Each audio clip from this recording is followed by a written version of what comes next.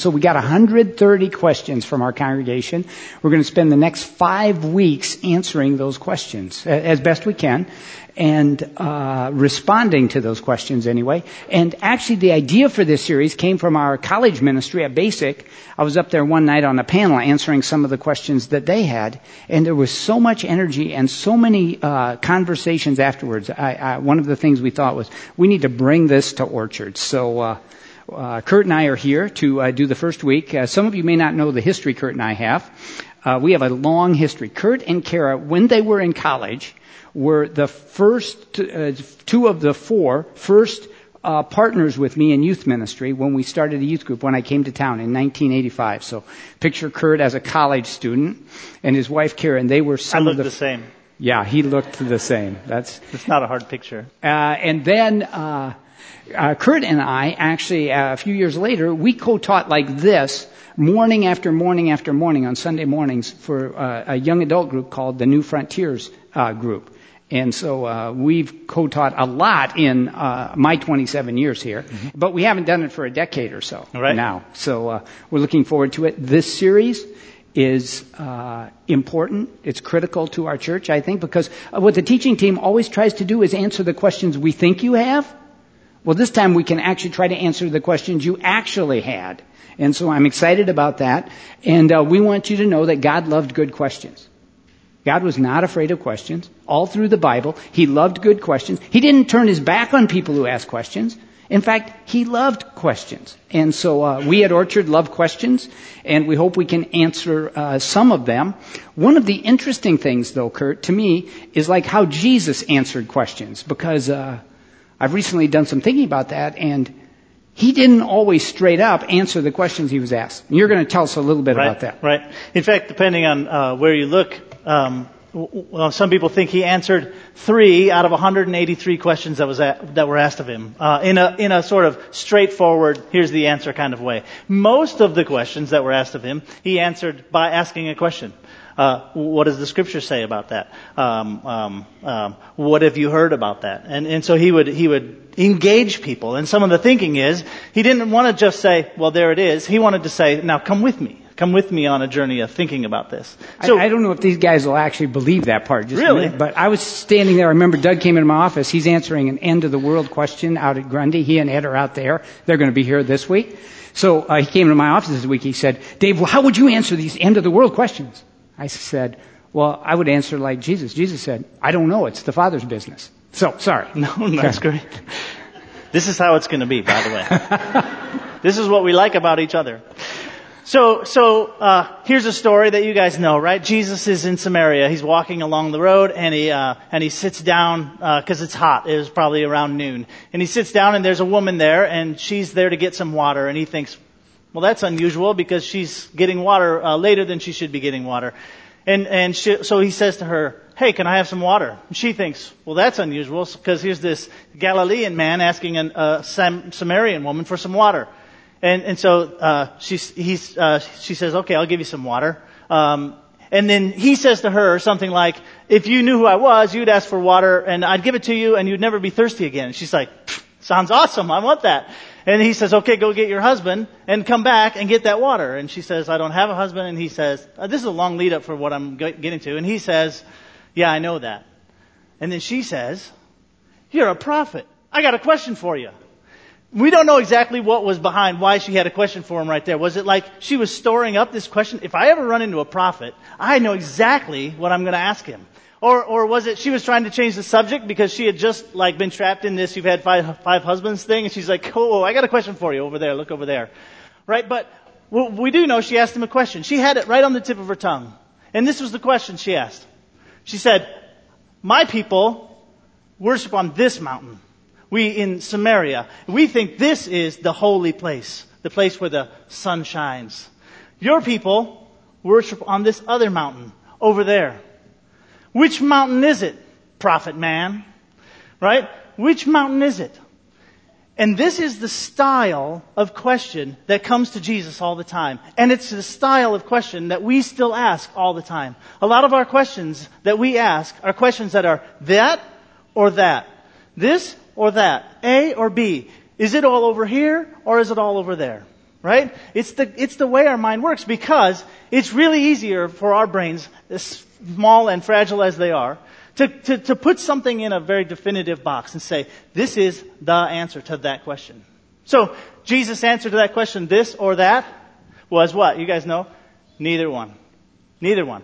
You guys are going to worship not on a mountain, in a place, in a spot. You guys are going to worship in spirit and in truth. You're going to worship sort of out here, above and outside of that question.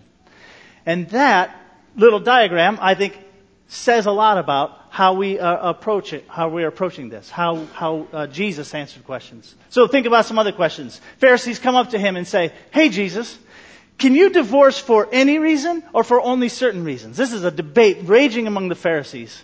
Because the law of Moses said, you can give a certificate of divorce if your wife, and I can't remember the exact Hebrew of it, I looked it up this week, if your wife does these things. And the scholars were saying, wait, does that mean any things, or does it mean specific kinds of things? So they came to him with that question.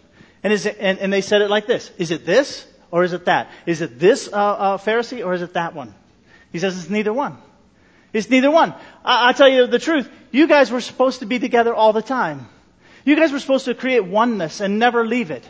You guys were supposed to become something like the Trinity is, and not leave it. So another question. There's a guy and he's blind, and the Pharisees say to Jesus, "Okay, Jesus, tell me the answer to this one. Is he blind because he did sin, or because his parents did sin? Which one was it? If you tell us the answer, it's going to be very easy for us then to put it in a box." And what was his answer? His answer was, well, it wasn't either one. It wasn't either one. He was born blind because he's going to show the glory of God through his life. That's why he was born the way he was born. So a whole bunch of the questions that we've been asked and that we continually ask as people are like if we made a continuum here. Is it here or is it here? And often our answer, Christ's answer, and our answer as a church needs to be, it's neither here nor here, right? It's up here. Mm-hmm. Yeah. Right. How many times are we in the rooms back there and we draw this exact thing on the board? Exactly. It's a continuum. Exactly. And people want to know, where's Orchard going to land on end days prophecy? And our answer would be, like Jesus, that's for the Father to know. Jesus said, I don't even know. Right. Right. All right. Okay. Now you're going to answer some actual questions. I'm going to answer some simple ones first. We were going to start with the simple ones. So a lot of these were simple, and these happen to be the simple church questions. So the first question was that I'm going to answer 5 quick ones. When was the church made? I actually got it wrong in some writing I did a couple weeks ago, and Al DeBeer came and told me I was wrong. December 23rd, 1962 is the first service in this building, and months before that, in 1962, this church started in a living room on Clearview Drive over here in the pastor's house. So 50 years ago. And in fact, we have charter members in the room right here, and we are going to do our 50th anniversary at the Gallagher Blue Dorn this August at the gathering. And so that's going to be a powerful time. So 50 years, Al Moss was the founding pastor and stayed, really we've only had 3 senior pastor roles, Al Moss, Bill Rosenberg, Ed Baker, and now Ed and I. How many people come every Sunday morning? Great question. I'm glad you asked. We had to figure it out. 1,320 people is the average number of people who are in this building at worship services since January till now. 1,320. If we add the theater and we add our other site, Lincoln Center, it's about 1,600 people average. So half the weeks were over 16, half the weeks were under 16. 1,600 people. How many people then call Orchard their spiritual home? We're believing about 3,000 to 4,000 people call Orchard their spiritual home. And the reason we believe that is research is telling us that average core people at Orchard and churches across North America actually get to church less often because of our affluence and our traveling. That a few years ago it was 38 Sundays a year, and now it's 32 Sundays a year. So I watch some of our elders, I watch some of our people and the lives they have, and I'm going, I hope they do get here 32 weeks a year. They're busy. What is the purpose of leaving church open so late with nobody in the building? I thought, somebody's like watching us really close. It's like, that's a great question. Why would you leave the building open with nobody in here? Well, here's the answer. We've thought about it a lot. The answer is we're a volunteer-friendly organization. Volunteers drive this thing, not our staff. And so the reason that we leave it open is we need our volunteers, Sunday school teachers, our volunteer coffee house people, be able to get in the building and do their work from 7 a.m. till 10 p.m. So it is true, there are once in a while I'll come here in the evening and there's nobody here and the doors are wide open, and we're okay with that at this point. We have not had much theft or problems with it at all. Good question. I have a new question. You don't get to ask questions. What? Does the person who locked the door still live right next door? Yes. We have caretakers who watch the property and lock the doors next door. Who is that? I didn't think it was a You trick. just can't go on like this. I was curious. I wasn't trying to trick you. Billy and Ariel Patton have just moved in. And they've just moved in. You're just lucky I happen to have those names. When will we pave the rest of the parking lot? Great question. I heard that laugh. We don't know. 2 issues. It's up here. Yeah. 2 issues. One is it's at the wrong elevation. And we would have paved it if it was as simple as having some concrete trucks come out and do it, and we could have afforded that. But because of our when we build a sanctuary, a bigger sanctuary, it's going to change the elevation of the parking lot. And so until we can change that elevation, we either have to change a lot of elevation and not build, or we have to do it all at once. So it's more costly than just putting down concrete. So I hope that answers your question. It's going to take a lot of work to get that at the right elevation for our next building project. Does Orchard do private baptisms? This is a great question. 4 times a year we do infant baptisms up front across all of our services. But what we've discovered is for some young families, Grandpa and Grandma come on a different Sunday from out of state. And so we have started doing more and more private baptisms where Grandpa and Grandma and the uncles and aunts, and we go to the prayer room, and we actually do that when it works for families because of our philosophy of we want to serve families well. And so, yes, we do private baptisms. A lot of you we introduced this morning, this baptism at the lake. We also do like an off-service dedication for parents, where some people are from a background where they don't baptize infants, but they go to God's Word and they say, we want to dedicate these kids, which is a lot of the same process, but we want to dedicate it. And so we also do that in a fall event. So again, the same philosophy. We want to serve young families in the best way we can as they follow Christ according to God's Word. Okay, now we're going to change, and we're excited. Kurt and I are here today, and Ed and Doug are in Lincoln Center and Grundy.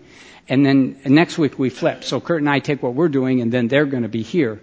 And we wanted to start here with these salvation questions.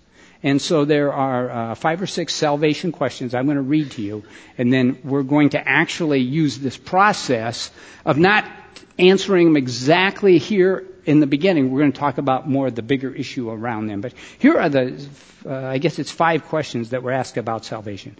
I know we are saved by grace, but what does it mean to be a Christian? Great question. How do we use words like Christian? If you were born and raised in an African tribe, not exposed to any other humans, and knowing nothing of Christ and His grace, are you going to go to heaven? Will today's loyal Jewish followers go to heaven? Do good people in non-Christian faiths perish? My God would not do that, would He?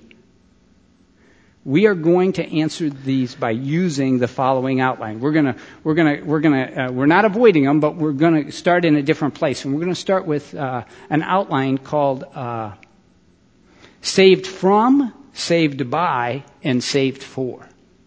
Saved from, saved by, and saved for. And so I'm going to start with this saved from. And the first thing we have to understand, if we're going to define Christian and following Christ and becoming a Christian and who's in and who's out and all that, we have to understand real clearly what we're saved from. And, in some ways it's real easy to answer. We're saved from sin. We're saved from sin. A lot of times I'll be sharing with someone around town or in my office, and they'll want to know the answer to some of these, and I have what's called the Roman road marked in all of my Bibles. It begins on Romans 3:23, which says this, for all have sinned and fall short of the glory of God. Then right next to that, 3:23, it says 6:23. So I go over to 6:23, and the verse is this, for the wages of sin is death, but the free gift of God is eternal life in Christ Jesus our Lord. And right by 6:3, I have 5:8 mentioned, so I go back a page. But God demonstrates his own love for us in this. While we were still sinners, Christ died for us. So what are we saved from? We're saved from sin. But there's more. Isaiah says this. Isaiah says, but he was pierced for our transgressions. Christ was crushed for our iniquities. The punishment that brought us peace was upon him. So we're also saved from sin and shame and like unpeacefulness. And then the reason I came to Christ, we could go on, we could spend the whole time on what we're saved from. I was saved, came to Christ, began to follow Christ at UNI when I was looking at my life, and I realized without an ultimate purpose, my life was meaningless. And so one of the things I had to throw up here, not only sin and shame, we're saved from sin and shame, but we're saved from a life of meaninglessness, purposelessness. We get to do something that's eternal. So those are the things we're saved from as we start to follow Christ. So we're saved from sin, shame, brokenness, guilt, and a future without God, a future apart from God. We're saved from those things. Now we're saved by, Kurt. I'm going to give this one to you, but it's so simple. We're saved by, Jesus on the cross, his substitutionary death, where he died on the cross to pay our price. Our sins were put on him. We're saved by Jesus. Sunday school. We got it. Yes. We are. All right. It's true. Okay, but I like to make things more complicated than that. My staff calls me the bringer of darkness. Anytime there's some light that someone can see something, I make it confusing. I want to respond two ways to that. Saved by Jesus and his substitutionary death. First of all, this is not one of the two ways. First of all, I want to say, you're right. Yeah. You're true. That's awesome. So I'm going to write down what you said. You said he was a substitute. Yeah. So that is great. And that is one picture. That is one way of expressing what Jesus did. And I was reading this really fascinating book by a Jewish scholar who was saying, for us, we say there is a truth that is bigger than our minds can handle, and we picture it like a gemstone, and we take the gem and we say, wow, that's a really awesome face of the gem. And we turn it and say, whoa, there's another awesome face of the gem, and there's another, and there's another. And the thing about Jesus' death, the thing about Jesus paying for our sins is, admit to yourself that you've thought about this and like, well, how does that actually work? Or why was that the way that it worked? And so all through time, we as Christians have come up with great gemstone faces that explain some part of what Jesus did. And you just expressed one of them. The substitutionary atonement of Jesus. That is absolutely a true thing. But think about other ways in which our songs talk about it and our words talk about it. And what you're doing when you think about other ways is just saying, wow, well, Jesus' death was a little bit too big for me to fit into that one thing. So I'm going to say something else. So another thing that we would say is, there's some kind of ransom picture that goes on. So I turned the gem. I didn't change the truth. I turned the gem and I said, there's a ransom. Jesus, in this picture, uses himself to free some sort of captive. There's somebody being held hostage, and they can't get out on their own. And Jesus uses himself to ransom those hostages. And then in this picture, if you would fully develop it, Jesus lets those those slaves go, and now he is the captive. And then he tricks the captor by dying, and now the captor doesn't have anything, and then he rises again. Right? So now he has freed them, and he's freed himself, and everything's good. Another picture of what happened to Jesus, why Jesus was doing what he was doing. And I know one that you use a lot that you like is redeem. Yeah.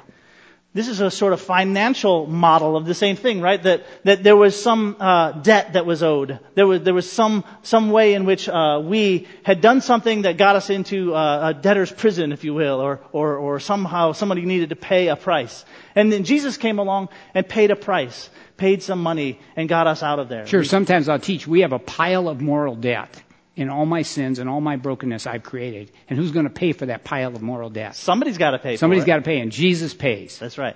Right. That's another good picture of what happened on the cross. Or some people really love this. It's Christus Victor, the Christ as victor. And in this model, in this idea, in this picture, it's really death that's the kind of enemy or the kind of thing that's winning. Death, right? Yeah, and you've heard this. Death has come to us. Death has come to the world. And somebody needs to conquer death. Somebody needs to make it so death isn't the final winner. And so Jesus, by dying and then raising again, shows that he has conquered death. He has made death not the final thing, not the final stage. And so we have very related to that is the conqueror. Well, how in the world do you spell conquer? I think like that. Well, Dave and I both we can't read it anyway, yeah, so it's we okay. both have the same philosophy. Write messy and it all fixes your problems. There's a conquering thing, right? Some people think of Jesus as sort of kicking down the door, right, of the gates of hell and going in and taking things back. Jesus as conqueror. And definitely he did that as he was on the cross. He was strong in his conquering. You want more? One more. Oh, I suppose you have a whole list. Oh, yeah. This gem is amazing. This gem is deep and big. There's the penitent. I bet I spelled that one wrong. There's the perfect penitent. The perfect sacrifice. In this idea, it's saying that we come to God and we confess our sins and we apologize for them, but we never do it fully or perfectly. We never do it in a way that's totally pure. And so God can't really ever do His work of forgiving in a totally perfect and pure way. But Jesus, being innocent, being perfect, was able to perfectly say, "I apologize. I confess and I repent of my sins." And so God was able to perfectly come in behind that and restore us all. So, Kurt, I hear you saying, the answer in simple terms is Jesus. As we turn the gem, Jesus as substitute, Jesus as ransom payer, Jesus as redeemer, Jesus as victor, conqueror, penitent, Jesus. But let's not settle for just substitute. Right. Let's understand we're saved by Jesus, and there's many pictures and metaphors that He Himself and the Bible uses to help us get the depth of this, which we can't ever really get. Right. Now, can I push you one farther? Okay. So, the one farther I want to push you is to say, that's okay, all of those things are true. But I want you to think about something even bigger than that. I want you to think about that what the work Jesus did was part of God's plan, God's bigger plan.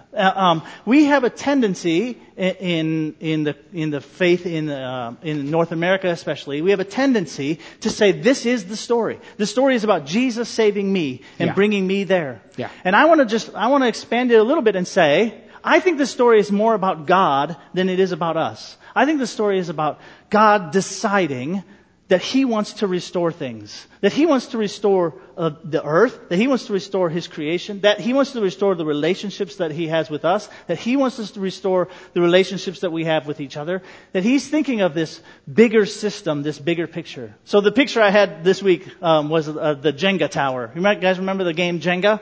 Right? Somebody pulls the stick out and the whole tower collapses. And I picture that's what happened in Eden. We pull the stick out, and there's just the whole thing collapses. And then God's sitting there, saying, all right, what am I going to do? And He says, you know what I'm going to do? I'm going to pick up all those sticks, and I'm going to restore the tower. And one of the things that's in this tower is our relationship with Him. That's one of the things He's restoring. That's one of the things that Jesus was fixing, was our direct relationship with God. But God was restoring this whole bigger Jenga tower, this whole bigger thing. Yeah. So, if we put it back in this drawing, this would be my personal relationship with Jesus. This is like my salvation or my family's salvation, my personal. But this is the other side. It's like he's redeeming back the world. He's making the world the way he wanted it, like back in the garden, the kingdom. Right. And so the question can be, which is it? And the evangelical church has been on a journey here of saying it's about personal faith. No, it's about loving and caring for the poor and rebuilding our systems and being a godly world. Mm-hmm. And which is it? Which is it? And again, we see the Bible saying it's both. Right. It's both my personal faith and it's this bigger thing God is wanting to do around the world. When Jesus prayed his prayer, thy kingdom come on earth as it is in heaven, that was this side. We want to bring thy kingdom. Right. But when he said to Zacchaeus, you must be born again, that was this side. Right. He was working on both sides. Right. And, or in John 3:16, the verse that the rainbow hair guy puts up, right? Yeah. For God so loved the world. God loved the world. And that's the starting point of the story. God loved the world. Yeah. And he didn't want to see it wrecked. And so then he sent his son, and through his son he was redeeming the world that he loved. Yep. Okay, so we're saved from sin, shame, and brokenness. We're saved by Jesus and God's plan, which has a lot of elements. And then we're saved for, Kurt. Right. So I think we're saved for participating with God in the restoration of what he had made originally. Participating with God in bringing the kingdom back. And I don't know, and there's a lot of questions that you could ask about that statement. I don't know when that's going to happen. And it's something I've been careful to never make a statement about. I don't know when the kingdom is coming back. I just know the kingdom is coming back. And I know that God has put me on a mission that says, your job is to help me bring the kingdom back. So my Jenga picture doesn't work as well here, but if you think about, as God starts putting the tower back together, individual pieces have a role that they can play in helping to bring it together. They can help hold on to each other or something like that. They can play a little role in bringing this back together. So I think the question about for is really super important, because in parts of my life where I wasn't clear about the for, I really wasn't as passionate as I am today. I wasn't as passionate about actually making a difference. I was much, much more passionate about specific words and phrases and things that were in the Bible, trying to get them right, in a sense, trying to do everything I could to make sure I was exactly lined up with what God said. Now, I still really believe that's important, because I think that's a part of my restoration of all things. But it gives me a whole different sense of mission, a whole different sense of purpose to think that I'm actually doing something that's part of the story. That I'm not just trying to get my part right. I was in the car a few weeks ago, and I heard this NPR article on this amazing thing in California. They, through government subsidies, bought a whole gob of hybrid cars. Thousands of hybrid. I think it was 2,000. Anyone else hear this article? 2,000 hybrid cars. And they put them in a garage, and they sat there. And then they followed the letter of the law exactly right. So they took out the manual of the hybrid car, and it said, this is exactly how you maintain this car. Every 3 months, you've got to change the oil. And every so many months, you've got to change all these other fluids. And they did that perfectly. They took every one of those 2,000 cars, they would change the oil, they would change the wiper fluid, all that. They never came out of this garage. They were never driven one time. They were just being stored there. So they were following the letter of the law. They were doing the thing to the car that made it work, but the car never drove. And that's the thing for me, that picture, as they were talking about it, for me was like, this is how I was. This was how my life was. I was a car that I followed the letter of the law very well, and I never drove. I never had a sense of I am doing something with God to restore things. Were you wanting to interrupt me? Well, I'm going to actually do my closing here. You because are? Of our time. What happened? So back to the questions. If you were born and raised in an African tribe and not exposed to Jesus, let's think about what we just said. If you were a loyal Jewish follower, but didn't know Christ, I'm assuming, or do good people in non-Christian faiths perish? How would we answer that? One, we would say we're not going to draw a line on the continuum and say, we're not going to say, you're in, you're out. That's not how we're going to answer that. We're going to answer it back by how we've answered. We know the answer in some way relates to Jesus. And we're not going to determine how that is, because we're not God.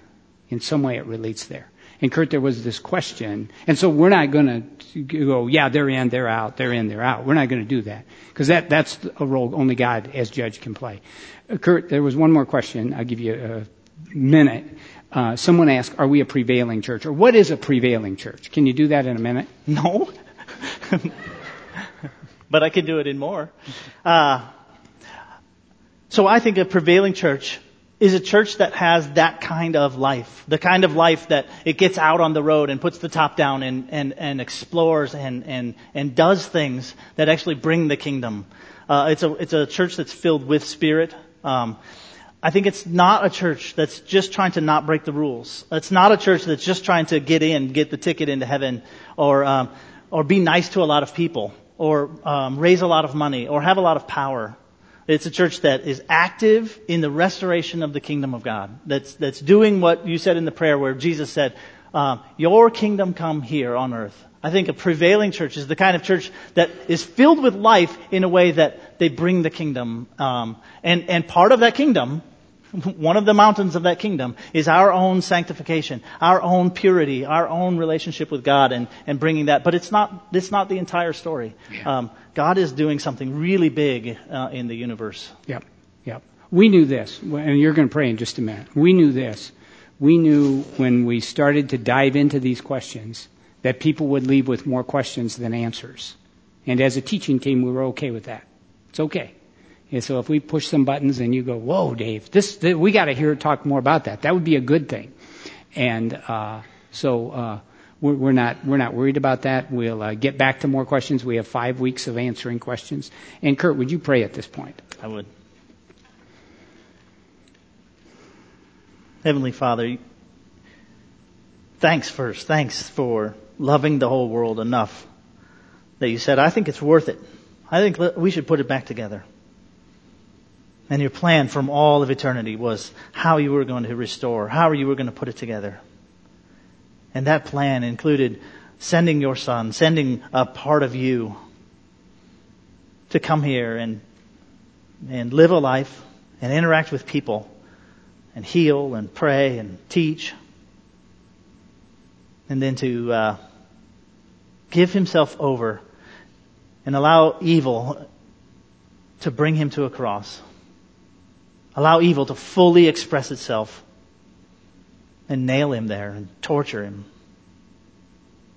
Allow evil to separate him from you for a little bit. And then for him to say, well, that was not the end. You did it. You did everything you could. But I'm still here. And rise again and walk around on the earth for a little while and then go back to heaven and sit at the right hand of God and say, all right, now let's go. I pray that then the Spirit that you sent that's supposed to show us how to live with you will bring us life, will bring us energy, will bring us motivation that we are going to say, we're working with that kind of God. We're working with the God that defeated it, that substituted, that paid. And I pray that kind of life will just sweep through us. And we will be a powerful, prevailing church. Amen.